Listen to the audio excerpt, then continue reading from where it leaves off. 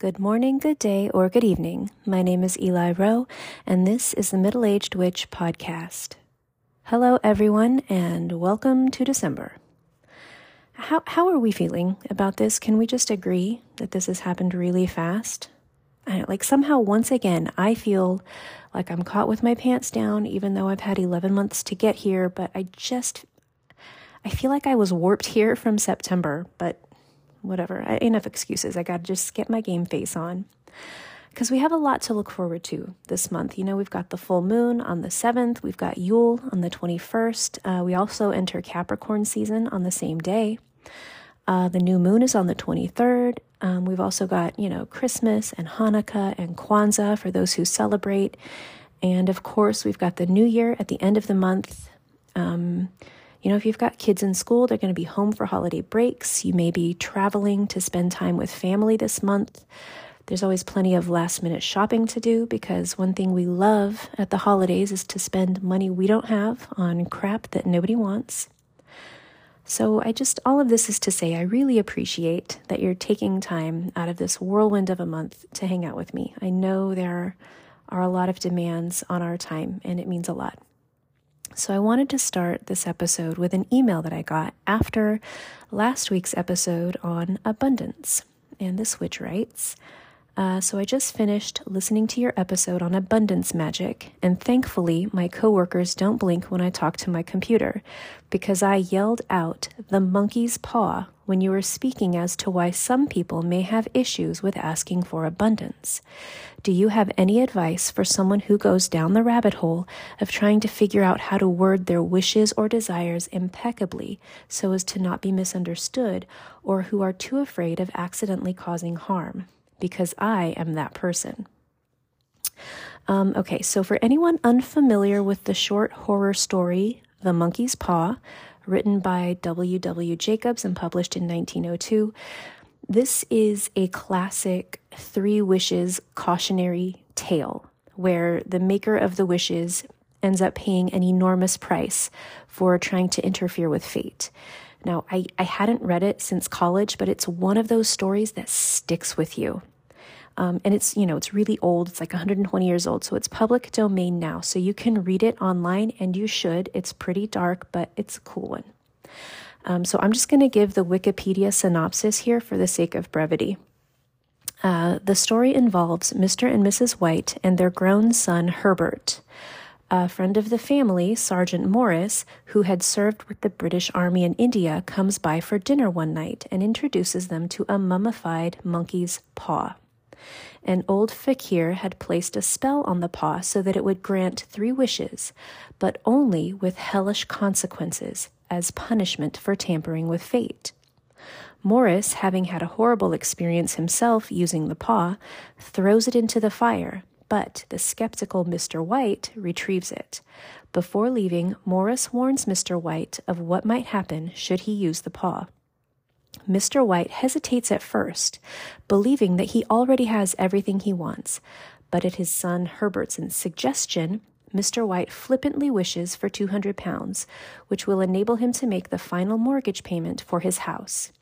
The following day, Herbert leaves for work. That night, an employee arrives at the Whites' home, telling them that Herbert has been killed in a terrible machine accident that has mutilated his body. The company denies responsibility for the incident, but makes a goodwill payment of £200, the amount that Mr. White had wished for. A week after the funeral, Mrs. White, mad with grief, insists that her husband use the paw to wish Herbert back to life. Reluctantly, he does so, despite great unease at the thought of summoning his son's mutilated and decomposing body. Later that night, there is a knock at the door. As Mrs. White fumbles at the locks in a desperate attempt to open the door, Mr. White becomes terrified and fears that the thing outside is not the son he loved. He makes his third and final wish. The knocking stops, and Mrs. White opens the door to find that no one is there. So, pretty dark, right? We can kind of see where the witch who wrote this email is coming from. In that Abundance Magic episode, we talked a lot about how we are so good at getting in our own way when it comes to manifestations. Sometimes we are afraid to receive. So what I wrote back to this witch was this: the universe is not out to get us, but it will take the path of least resistance. So if we find ourselves hesitant to work manifestations because we're, concerned that our money spell might arrive in the form of a life insurance policy, for example, we just need to add a little addendum into our verbiage that our spell will manifest without harming anyone. And that really is all it takes. It is not bad or wrong to advocate for ourselves and ask for what we want and need. The universe is so bountiful. There is more than enough here for all of us. Please don't settle for less. Working magic on your own behalf isn't cheating. You will not be punished. But we have to get past those limiting beliefs and fears because that will stymie us. Ask for what you want, know that it will come to you, and accept it with open arms when it arrives.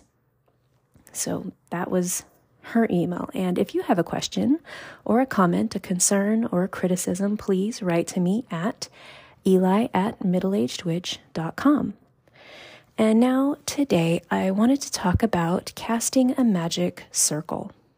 I know this is basic rudimentary stuff, and I understand that not all witches even bother to do this, but without putting anyone's business on blast, I have gotten a lot of emails and messages in the past couple weeks from witches who have been under serious psychological and metaphysical attack. Like an astonishing number of folks are writing to me about this kind of thing. So I've just kind of felt impressed to sort of go back to basics a little bit and talk about casting a protective circle. There are a lot of folks just joining us, and I don't want to assume anyone's knowledge base, but this can be an important first step for any kind of spell work, and especially for protective spell work. Now, as I say every week, just because I do something a certain way, that does not mean it's the only way, and it doesn't mean it's the best way. There are a lot of ways to cast a circle, and any of them may work for you. I'm just going to go through some of the most common casting methods, and I'll talk about my preferred way, but mostly the purpose here is to just get your own wheels turning, maybe remove a little bit of the mystery of the process, and just sort of get you thinking about how you might adapt some of these methods in your own practice.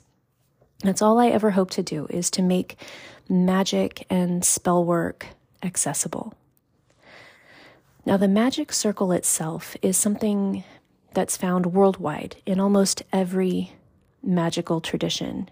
The purpose varies a little, but whether a witch is casting a circle to keep unwanted entities out or to consecrate a space before beginning a ritual, the circle itself is cast to demarcate or establish magical boundaries. That is literally the entire point of casting a circle. We are defining a liminal space. Everything that happens inside this space is magical and sacred and special. Whatever happens outside the circle is, I don't know, not my problem. So let's start with a couple basics. First, do we always have to cast a circle every time we perform magic?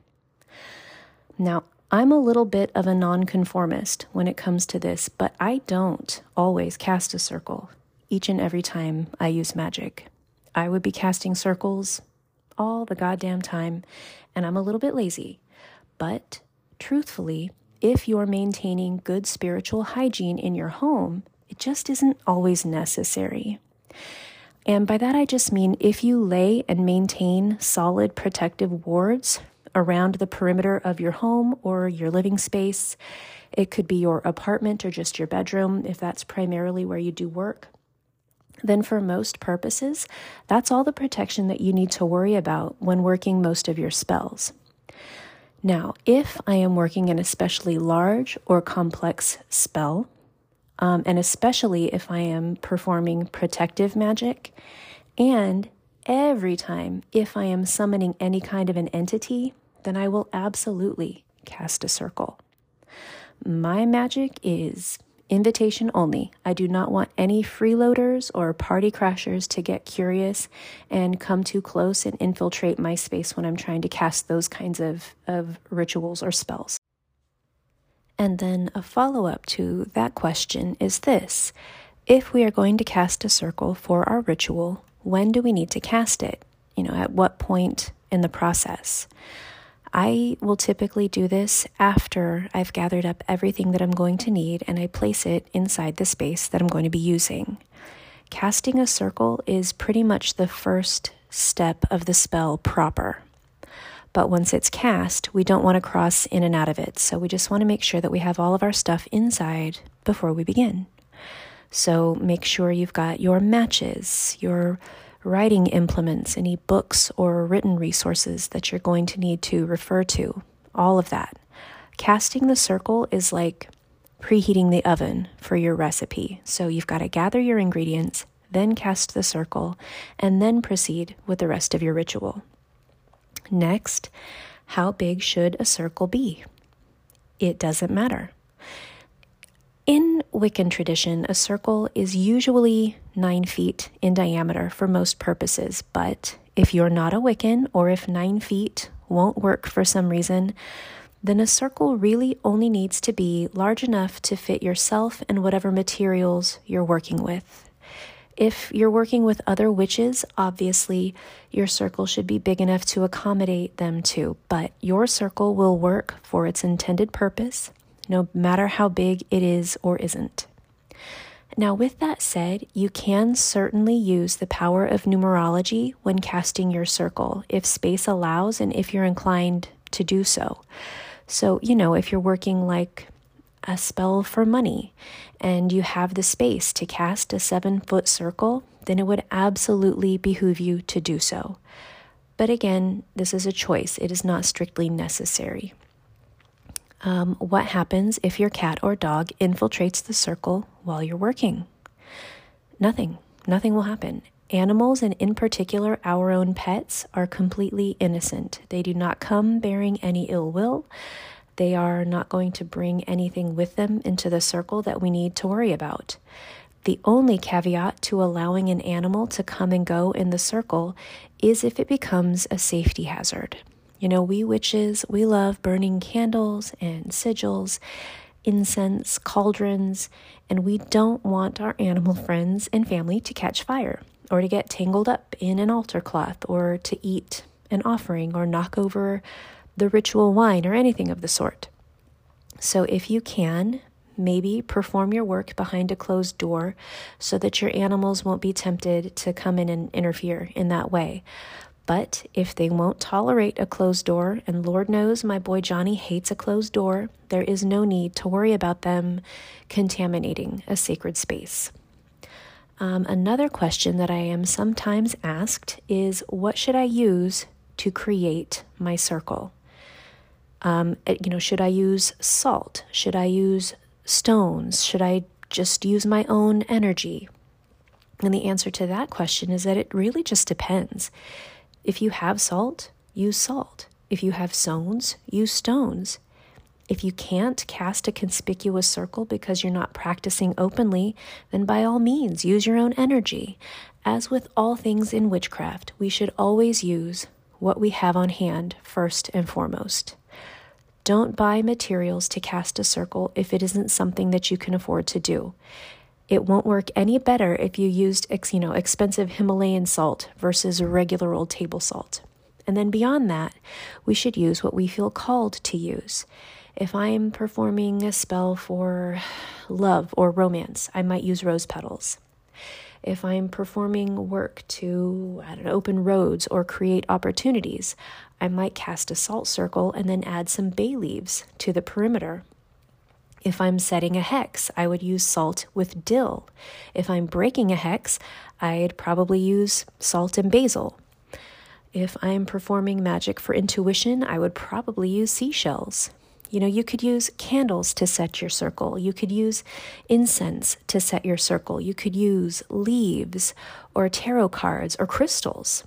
If you're working with a coven to cast this circle, you can simply arrange yourselves in a circle with one person in the center to perform the ritual. But you really can also just use your own energy to do this. And now for the business of how to actually do the casting of the circle. And once again, before we launch into this, remember, this is just how I do it. You may have learned to do it differently, and that is totally valid. You will also want to figure out exactly how you want to word this. It is completely individual, and you're going to have to spend a little time deciding what you want to say. The only right way to do anything is to do the way that works for you. So, first things first, draw your circle out on the ground using whatever method you chose. Don't use salt outside, please. You will kill the grass forever. But other than that, place your crystals or whatever you're using in the form of your circle. Make sure that all your spell-making supplies are inside of it, and then consecrate it. I begin by invoking my guides to join me in the circle. And then I will move all the way around the perimeter of the circle from the starting point of my circle while I call upon the spirits of the cardinal directions. So I'm going to go to the northernmost point of my circle, and I will call upon the north, which is the spirit of the earth. Then I move clockwise to face east, where I will call upon the spirit of air, then to the south, which is the spirit of fire, and then finally west, which is the spirit of water. Admittedly, my methods were in part originally inspired by the seminal 1996 film The Craft, and that is a decidedly Wicca-inspired way to cast a circle. But I was in high school in the 90s, and we were all inspired by that movie, so there is no shame in my game. Now, I don't use the specific invocation that they wrote for that scene. I do have my own, but the roots are there. Because it works, and it has worked for me for many, many years. And I'll be damned if I'm going to change it now. Anyway, while you're performing this function, and while you're calling the corners, and you're raising this energy, you're drawing in all of this magic, you're going to feel it. It's the coolest sensation. For me, it kind of feels like static electricity on my skin a little bit, but however you experience it, you're going to know it. It makes the process feel really special, and it truly makes your space feel set apart and sacred. So then you do your thing in your circle, complete your ritual or your spell, and then once you're done, close your circle. I do this by walking the perimeter of the circle once again, counterclockwise this time, and thanking and dismissing the spirits of the cardinal directions. And for me, that's all there is to it. So, I hope this has been helpful if you're a witch who is not of the Wiccan persuasion, and also if you're a solitary practitioner. You've maybe not seen it done, or you've maybe not done it yourself. And this is one of those things that doesn't get explained too often because, I don't know, I think a lot of us assume, everyone knows how to do that. We don't want to tell people stuff they already know, but yeah, that's not cool. That's a blind spot for us, and we need to make sure that we don't make those kinds of assumptions because we are all on different points in our path, and we've all got to, we all want to get to the end together. So have a fantastic December. We will talk again next week. Oh, if you would like a written transcript of this or of any episode, you can find them all on the website, middleagedwitch.com. My name is Eli Rowe, and this has been the Middle-Aged Witch Podcast.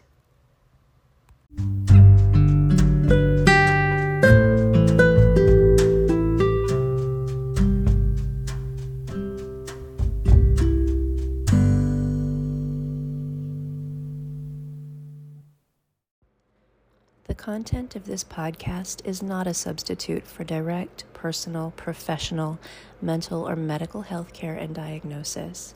The information, opinions, and recommendations presented in this podcast are for general information only.